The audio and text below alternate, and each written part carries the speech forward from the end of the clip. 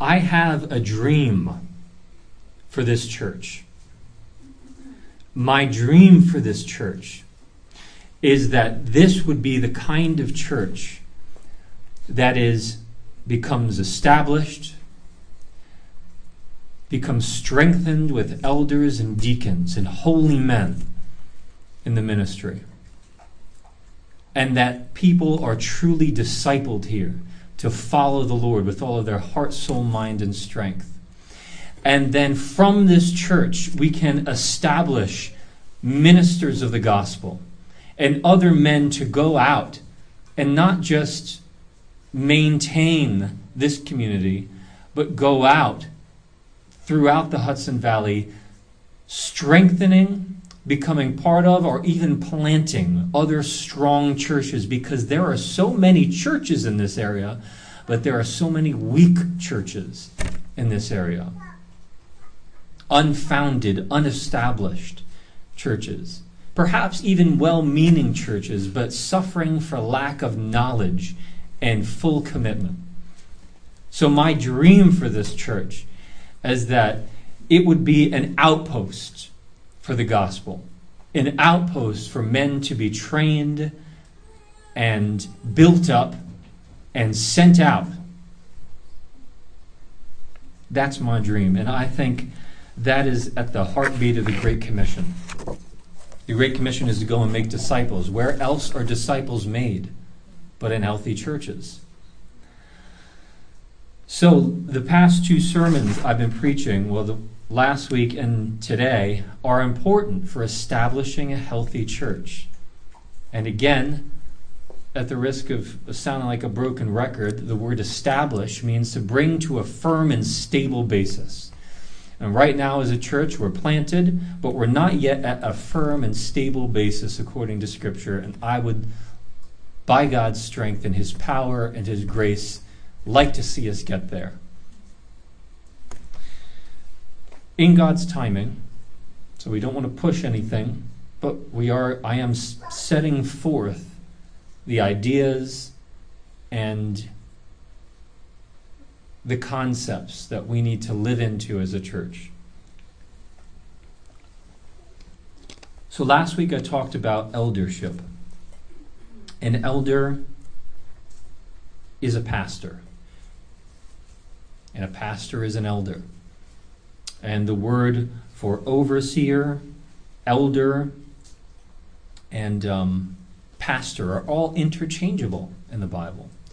And so I believe, and according to Scripture, this biblical pattern is for a church to have multiple elders who work alongside the lead pastor to build up the saints. So that this is not just a church run by one man. As I said last week, if this church is going to truly grow spiritually and be strengthened, I must decrease. Me personally, I must decrease, and other men must increase. Because if a church only ever has one elder, lead pastor, that church is only going to grow up to the wisdom and the abilities of that one man. But if you have multiple men who are elders with that pastor, then you have a strong base of gifts from which to work. And that is exactly the pattern we see in Scripture. We see multiple elders in churches. Now, it's not just enough to say, yes, we need to have multiple elders. We need to have qualified elders. And an elder is a man, then, of wisdom, maturity, knowledge in the faith, who the congregation sets apart because of those specific gifts. And he is able to teach, and therefore he's set apart by the congregation to assist in the shepherding. This week, we're going to move on from elders, and we're going to talk about deacons. So read with me in 1 Timothy 3, 8 through 13. This is a very, very important office in the church that supports the elders' work, supports the ministry of the word. And this is also an office that we need to move forward in this church towards. So starting in verse 8, 1 Timothy 3, verse 8, after explaining the qualifications for elders, Paul writes to Timothy, "Deacons likewise must be dignified, not double-tongued, not addicted to much wine, not greedy for dishonest gain. They must hold the mystery of the faith with a clear conscience. And let them also be tested first. Then let them serve as deacons if they prove themselves blameless. Their wives likewise must be dignified, not slanderers, but sober-minded, faithful in all things. Let deacons each be the husband of one wife, managing their children and their own household well. For those who serve as well as deacons gain a good standing for themselves, and also great confidence in the faith that is in Christ Jesus." Amen. So in this passage, the Apostle Paul lays out the qualifications for deacons. He must be a trustworthy man. He must have a record of faithfulness in the church and faithfulness in the home. Now, my goal in this sermon is to clarify what a deacon is, because especially in Baptist circles, a deacon stands for a pseudo-elder who kind of is behind the scenes operating things, and that's not what a deacon is in Scripture. A deacon is a servant of the church. So I want to clarify what a deacon is. I want to explain the qualifications for a deacon, because it's not enough just to serve. One must be qualified to serve and represent the church. And then ultimately, what I'm doing is setting forth this office before you. I might be speaking directly to you today to pray and think about serving the church as a deacon if the Lord has put it on your heart and when the time comes, and we are moving in that direction. Members of the church, you're going to be voting on and assessing and calling deacons, just like with elders. And so that's going to happen sooner or later, but that's going to happen in this church by God's grace. And so you need to, this is relevant to you, because you're going to be the ones calling, assessing, and voting on deacons. So, let's start with what is a deacon? What is a deacon? A deacon is if I could just give a definition here. A deacon is a model servant who is appointed, who the church appoints to care for the tangible needs of the church.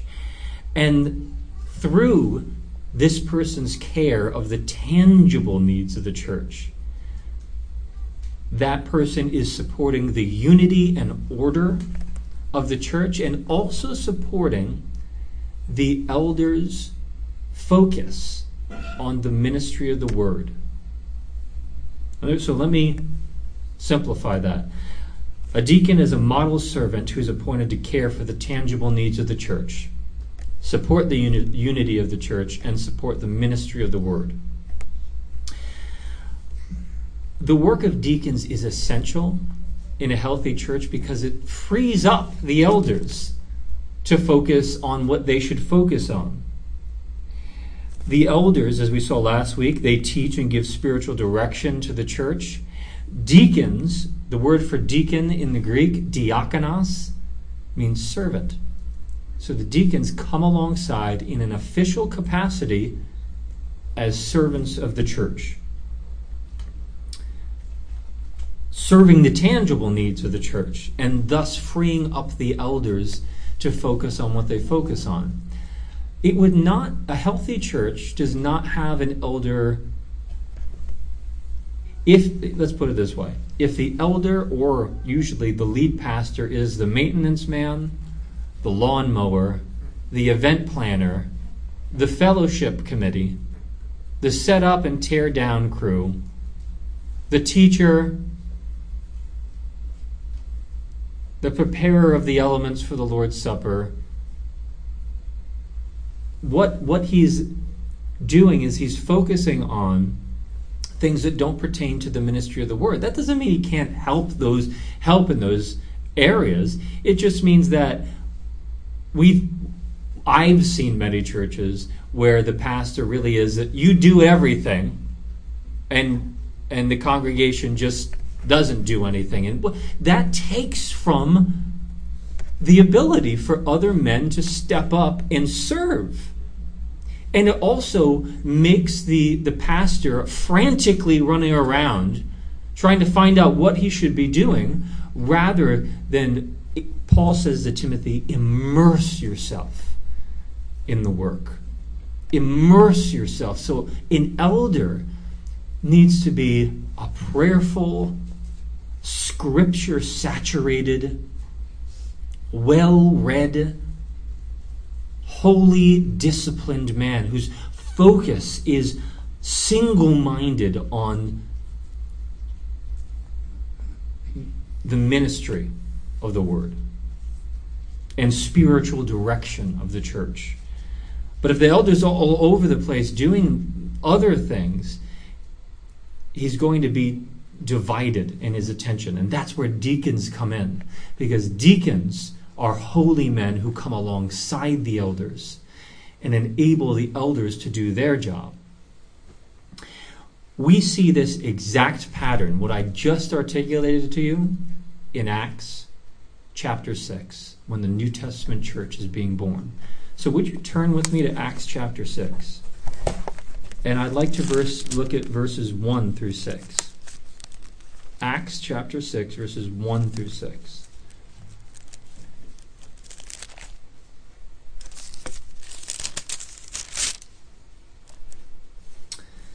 Now, the New Testament church was growing. In Acts chapter 2, and you know, I love that passage, that they devoted themselves to the apostles' teaching, to the fellowship, to the breaking of bread, and to the prayers. But before that verse, and after Peter's preaching, we read that the Lord added that day about 3,000 souls. So this is a 3,000 person church in Jerusalem now. At least a 3,000 person church. It's growing. And the apostles are tasked to preach the word. But as the church grows, and as the church is doing its job in Acts, what the early church really was keen on was taking care of widows who could not take care of themselves. So there was not Social Security back then. You didn't live off your husband's pension back then. If you were a widow and your husband died, you needed someone to care for you. And the church, the saints of God, stepped up and took care of widows in the early church. And if that ever happened today, I hope our church would step up if a widow was truly in need and take care of her in the same way. So this isn't just something that happened in the past, is quaint. This is the kind of commitment that the church has. But what was happening was this was becoming a monumental task to distribute the food to the widows and see that all the widows were fed and properly taken care of. So we read in Acts chapter 6, verse 1. Now in these days the disciples were increasing in number, and a complaint by the Hellenists, that is, Greek-speaking Jews, arose against the Hebrews, that is, Hebrew-speaking Jews, who were Christians. These are all Christians, because their widows were being neglected in the daily distribution. So maybe the task was overwhelming, maybe there was a language barrier, maybe there was some kind of ethnic favoritism. We're not exactly sure, but we do know that the Greek-speaking Christians were being neglected in the daily distribution. Their widows, at least, were being neglected in the daily distribution. And so the 12, that is the 12 apostles, summoned the full number of the disciples and said, "It is not right that we should give up the preaching of the word to serve tables. Therefore, brothers, pick out from among you 7 men of good repute, full of the spirit of wisdom, or full of the spirit and wisdom, whom we will appoint to this duty. But we will devote ourselves to prayer and the ministry of the word." And what they said pleased the whole gathering. And they chose Stephen, a man full of faith and of the Holy Spirit, and Philip, and Prochorus, and Nicanor, and Timon, and Parmenes, and Nicholas, a proselyte of Antioch. And these they set before the apostles, and they prayed, and they laid their hands on them. And what happened? And the word of God continued to increase. And the number of the disciples multiplied greatly in Jerusalem. And a great many of the priests even became obedient to the faith. This is exactly what I'm talking about. This is the pattern of elders and deacons being set forth in Acts chapter 6 with the apostles and the 7. Again, the church in Jerusalem grew to 3,000 people, and they were taking care of widows. So this required a lot of administration, a lot of focus and skill, and organization and logistics. And so the 7 men were chosen to take care of those things. And I want you to notice, what do I have? 1, 2, 3 things. Number 1, those 7 that were chosen to take care of a tangible need in the church. Widows needed the food distributed to them. And they had to organize how that food was taken in, what was being done with the money. Perhaps the food was purchased. So there are logistics. There's practical aspects of the church's life that needed to be taken care of. And these 7, these proto-deacons, were chosen to take care of those tangible needs in the church. Secondly, notice that their work was essential for the unity of the church. There was a dispute that was arising. There was a problem in the congregation. And so it's not just as if the deacons were just doing a physical thing. Actually, their work was very spiritually essential to the unity of the church. There was a dispute after the 7 come in and they do their work. The word of God began to increase. And so their work actually supported the unity and the order of the church. Number 3, their work supported the ministry of the word. Notice what Peter says. He says, it's not right for us to give up preaching to serve tables, but we will devote ourselves to prayer and the ministry of the word. That is exactly what an elder and elders should focus on. Prayer and the ministry of the word. And I would add to that the oversight, the spiritual direction of the flock. So theirs is the teaching, the oversight, and prayerfully becoming the kind of man whom God will speak through. So their work supported the ministry of the word. So those 3 things. It was tangible work that the deacons were doing. It supported the unity of the church, and it supported the ministry of the word. This passage sets forth the pattern for the work of elders and deacons. Deacons care for tangible needs in a church. And by doing so, they support the unity and order of the church, and they free up the elders to the spiritual oversight and the ministry of the word. Now, both elder and deacon became established and recognized offices in the early church, so that we see in Philippians 1:1, Paul actually addresses these 2 offices. In Philippians 1:1, Paul begins his letter like this. He says, Paul and Timothy, servants of Christ Jesus, to all the saints that are in Christ Jesus at Philippi, with the overseers and the deacons. So they're saints, the congregation. They're together with the overseers and the deacons. So do you see that? Do you see those three?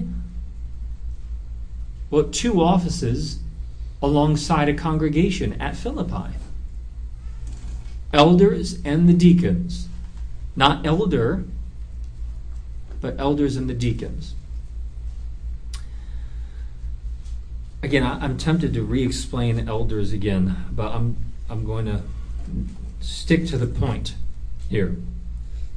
So, again, we see in Acts chapter 6 the pattern being set forth. We see deacon becoming an established and recognizable office in the New Testament church. And so what a deacon is a model servant who the congregation, just like the seven were, who the congregation chooses and appoints to care for the tangible needs of the church, thus facilitating the unity and order of that church and the ministry of the word.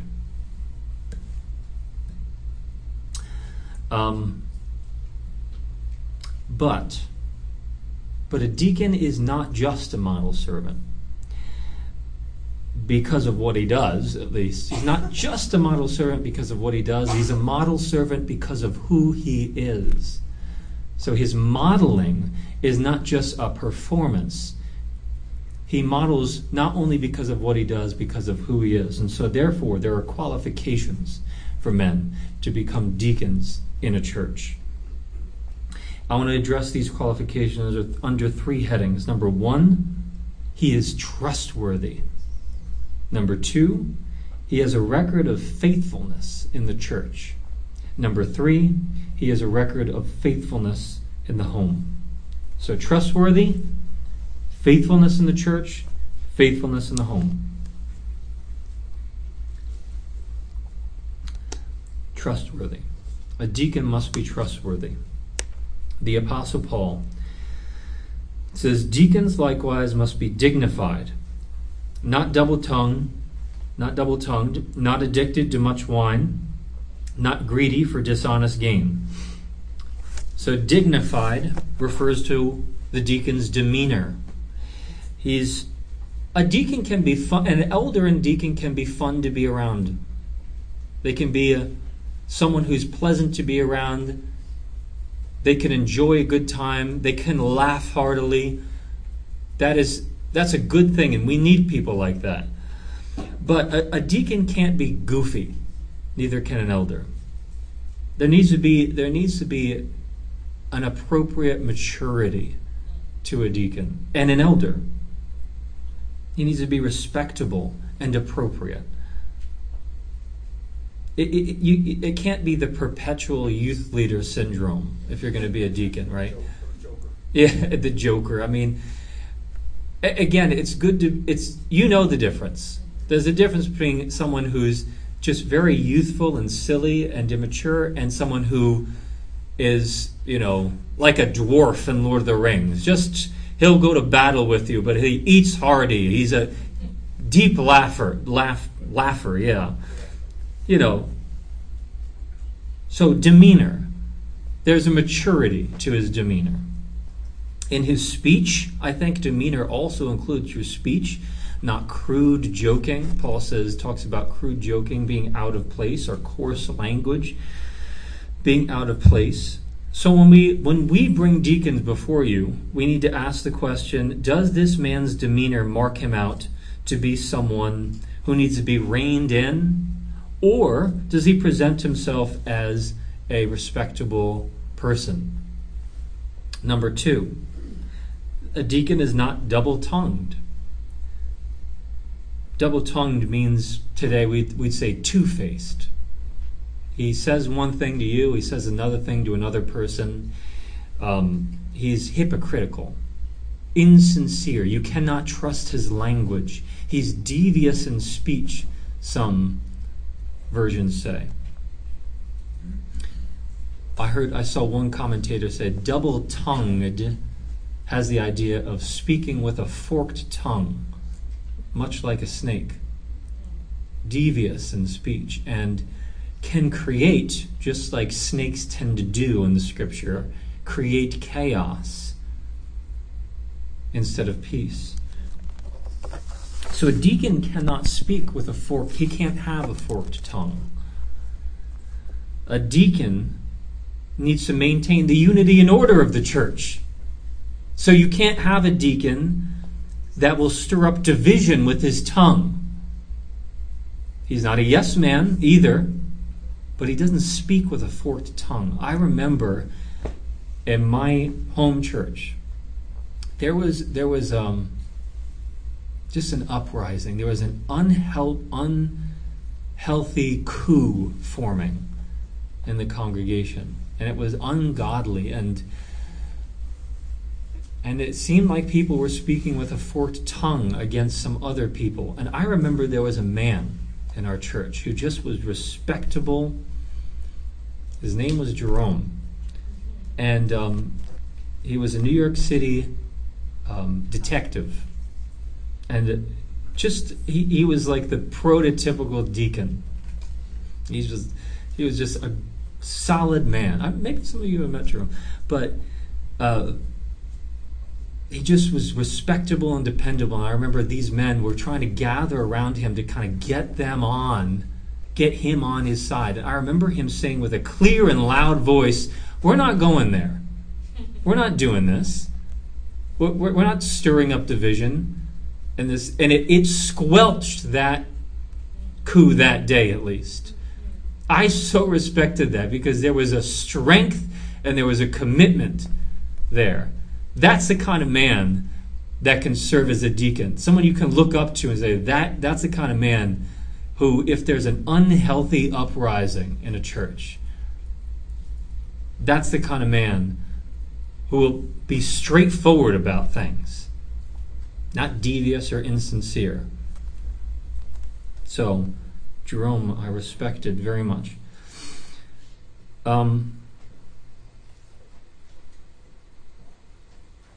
Not addicted to much wine. This is his self-control. Is this man self-controlled? I love this interpretation because it almost sounds like, he can't be too addicted. He can be a little addicted, but not too addicted. That certainly is not the idea of this passage. It's not, you can't be too addicted is not the idea. Literally, it means not given to a disproportionate amount of wine. Why? Because a deacon should not be a drunkard. He can't be a loose drinker. And so, if this person, deacon, or this man or person, is the kind of person who's a loose drinker, who may or may not fall into drunkenness at any given moment, that is a demonstration of a lack of restraint and self-control. And if a person shows a lack of self-control in his personal life, you wouldn't want to place him over the things of God. Am I right? He's not greedy for dishonest gain. That means there's pure motives. Again, in Baptistic circles, for some reason, there's this MO with people who want to be deacons. They want to come in and they want to kind of rule the pastor because they're the ones that give the money or something, and they've been here the longest. I get a kick out of that. I would never have that. That's why I don't know how much anyone gives in this church. So I treat you all the same. He cannot be greedy for dishonest gain. He needs to be a man who serves not to attain rank, but from out of a true heart of service. So if someone is going to have an office in a church, have the office of deacon, but have an official position in a church, he must be a man who is upright in character and trustworthy, dignified, not double-tongued, self-controlled, and pure motivations, not greedy for dishonest gain. So, deacons serve not merely out of what they can do, but out of who they are. It's not the person who gives the most money in the church, not the person who's the best with tools, not the person who works at a janitor somewhere else so he has a bunch of janitorial supplies that he can donate to the church. It is somebody who serves out of not just his abilities, but who Christ has made him to be. Now, read verse 11 with me, please. If you would look down in your Bible and read verse 11 with me.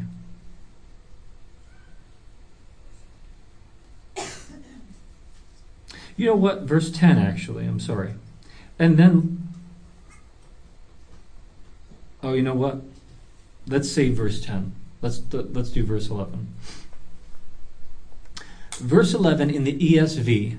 Does anyone have a New American Standard Bible here? All right, we got one.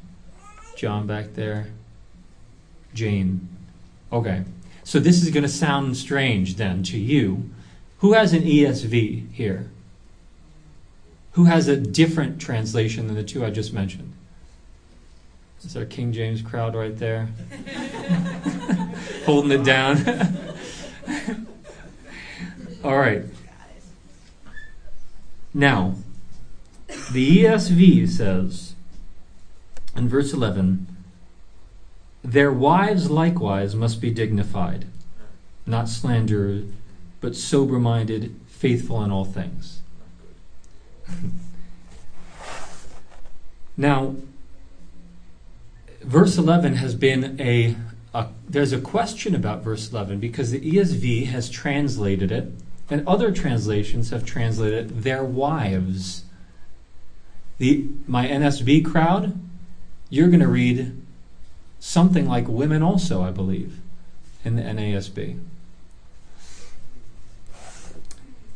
That's because in the Greek, the word translated here as wives is gune. And it could be the word for both, it is the word for both wife and woman. So in verse 2:12, I do not permit a woman to teach or exercise authority over a man. That's the word gune, from gunekos. I do not permit a woman to teach or exercise authority over a man. Same word, but the context shows that Paul's not just referring to wives, he's referring to females. So in this passage, the question is, does gune refer to wife or female? When he says women likewise. And if it refers to wife, then what Paul is doing is he's giving a qualification for a deacon's wife. So not only should deacons be like this, but their wives should be like this. That's one interpretation. The other interpretation is he's not giving qualifications for a deacon's wife. He's giving qualifications for female deacons. Female deacons. Now, I have wrestled. I tell you, this passage has caused me a lot of angst in the past month or so. But I have wrestled with this greatly, not just in the past month, but over a couple years, back and forth with this idea. There are going to be good men who believe that Paul is giving qualifications for deacons' wives. And they have reasons for thinking so. In Acts chapter 6, the apostle says, choose from you 7 men full of good repute. And in the passage we're reading right now, this qualification comes right in the middle of the qualifications for deacons, it seems. So they would say this refers to male deacons and their wives. This refers to a qualification for a deacon's wife. Because if someone's going to be a deacon, their wife is going to be involved in their ministry to some degree, though not officially. So I think there are strong arguments for deacons' wives. However, I have leaned towards it meaning female deacons. So right now where I am, I believe that Paul is giving a qualification for female deacons. Let me give you 5 reasons why. Number 1, the passage literally reads, women also. So, let them serve as deacons, verse 10, and if they prove themselves blameless, women also must be dignified. The word there, which is in the ESV, their wives, the word there is not in the Greek. It just says women also. So the ESV has added that possessive, because through the interpretive decision that this refers to deacons' wives, but literally in the Greek it says gune likewise, women also. Paul could have used the possessive there. Their wives likewise. Their women also. But he doesn't use a possessive there. It's just women also. So literally, wives is read in to the passage. It's an interpretive decision. But literally, it's just women likewise. Second, as I see it, it would be very odd if the wife of a deacon would have qualifications, but not the wife of an elder. That seems very odd to me, because the elder is the spiritual leader in the church. And it would be very odd if Paul gives qualifications for the wives of deacons, but not the wives of elders. Number 3, we seem to have an example in Scripture of a female deacon. Turn with me to Romans chapter 16. Romans chapter 16.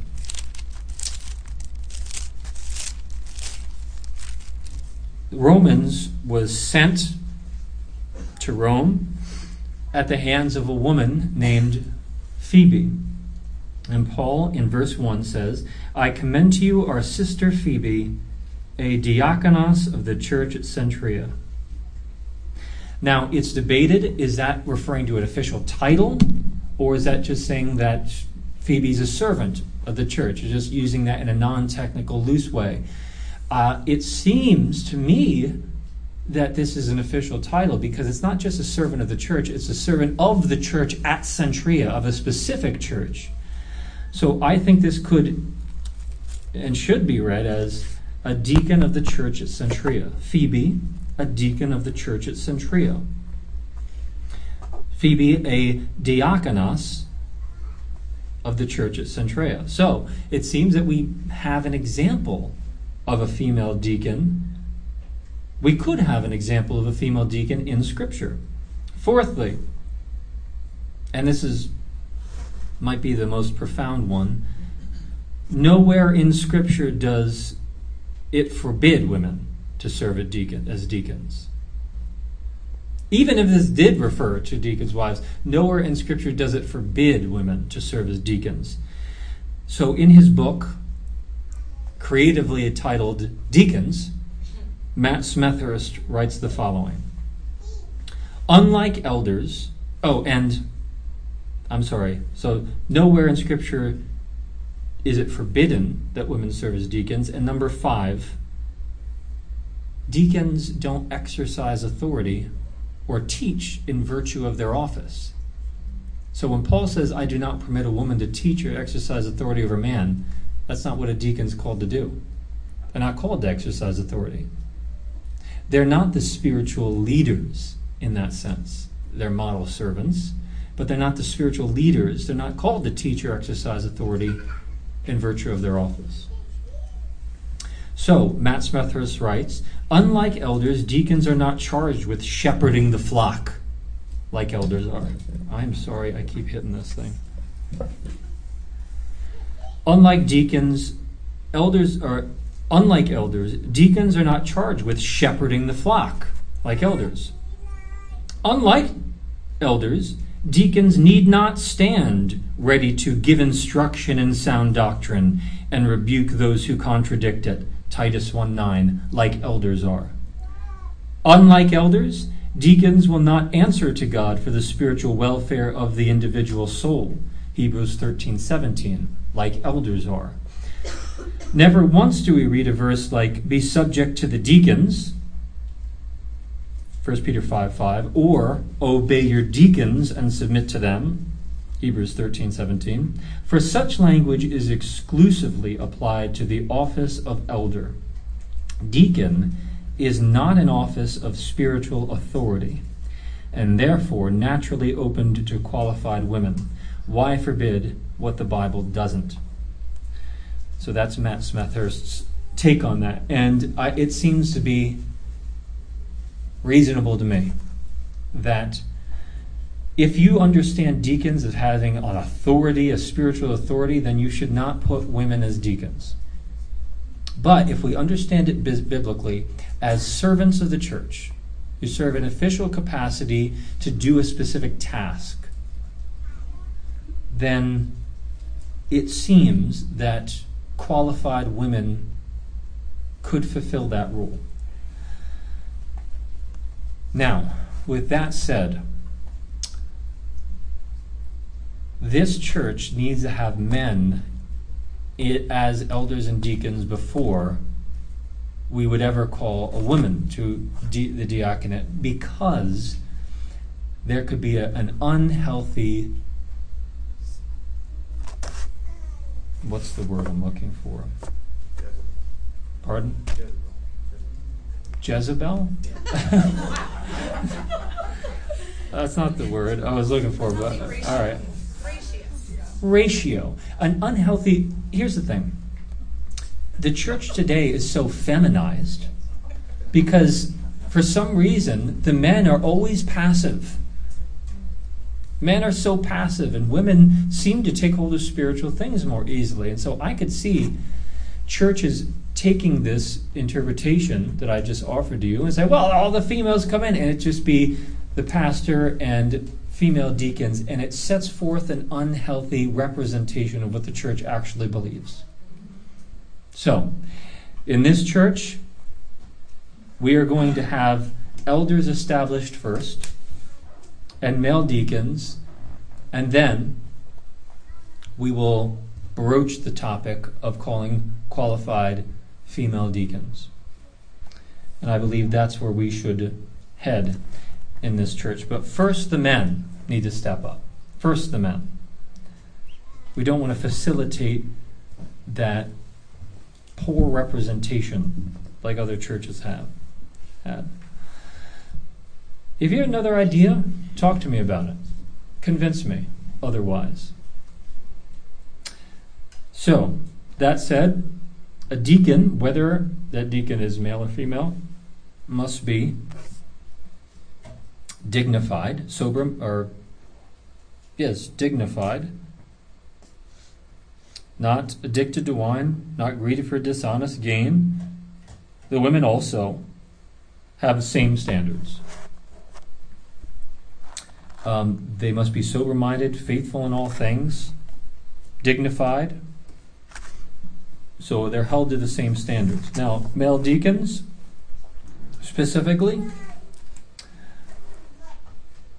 male deacons need to show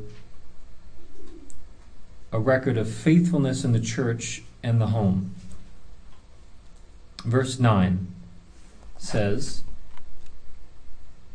they must hold to the mystery of faith with a clear conscience, and let them also be tested, and then let them serve as deacons if they prove themselves faithful.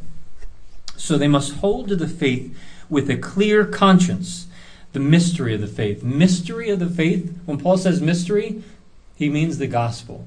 He means a secret that has now been revealed, something that God has kept hidden, but now is revealed through the gospel of Jesus Christ.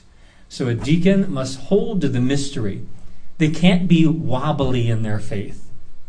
They need to be strong in their faith. Now, if you look at the men that were chosen in Acts chapter 6, these men were full of the Spirit. And Stephen was preaching and was stoned to death because of his powerful preaching. So these are not just weak, limp-wristed men. These are strong men who are preaching the word, not in virtue of their office, but because they were also evangelists. So they need to have doctrinal, in this church, if we're going to call a deacon, they must have a firm and clear faith and testimony. They must hold to our statement of faith. They must be a member of this church and committed. And they must also show faithfulness to this church. Paul says, let them serve as deacons, and let them also be tested first. Then let them serve as deacons if they prove themselves blameless. So, the order is, are you the person who comes early, sets up, who locks arms with the church, who is willing to serve in any capacity? Then you can call that man and say, that man has a servant's heart.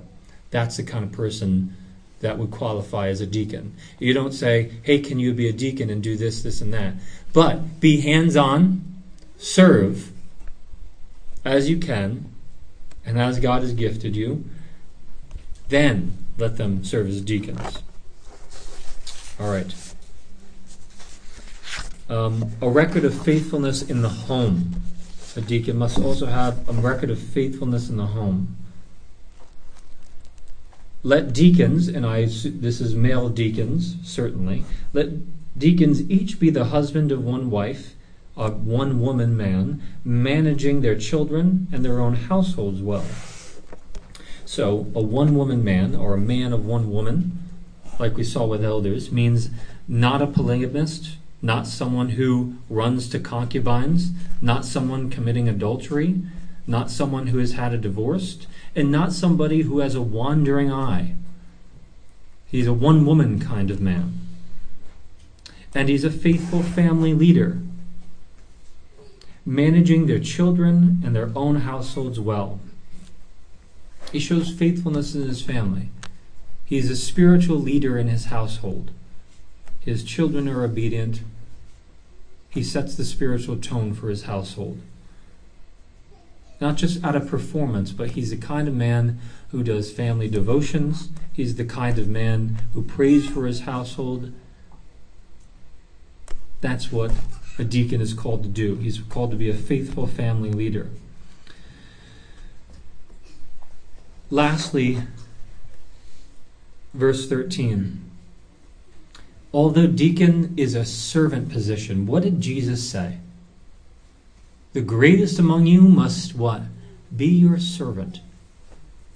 So the diaconate, deacons is a high and honorable position, even though they're not spiritual leaders in the church, in the sense that they have responsibility spiritually for the oversight of the flock. These people, this is an honorable office. For those who serve well as deacons gain a good standing for themselves and also great confidence in the faith that is in Christ Jesus. So deacon work should be held in honor. It's not just a sanctified janitor, although they might do janitorial work, but that's the kind of work that Christians hold in honor. And what does Paul say? That those parts of the body which are held in honor, we clothe and we protect even more. And so there are parts of our body. The deacons are very often the humble, the lowly, and therefore we lift them up because of their humility and their willingness to serve. So at this point in our church's life, men, I'm thinking about you, and I am calling you to examine yourself. Do you have a deacon's heart? Do you have the gift of service? Has God put it into your heart to serve? Then consider aiming for deaconship, because this is actually a spiritual gift. In Romans 12, 6 through 8, Paul says that we have gifts that differ according to the grace given to us. Let us use these gifts If prophecy, in proportion to our faith, in service in our serving. The one who teaches in his teaching. The one who exhorts in his exhortation.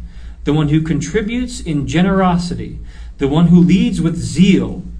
The one who does acts of mercy with cheerfulness. So, if you give with generosity. Know that it's more blessed to give than to receive. If you exhort by the word of God. If you teach, keep a close watch on your life and doctrine. If you lead, do it with zeal. And if you serve with the strength and through the gifting that God has supplied. Church, you're going to be called upon to select deacons in the future. And I want to say in the nearer future than the later future. So church, you need to hold men to this standard.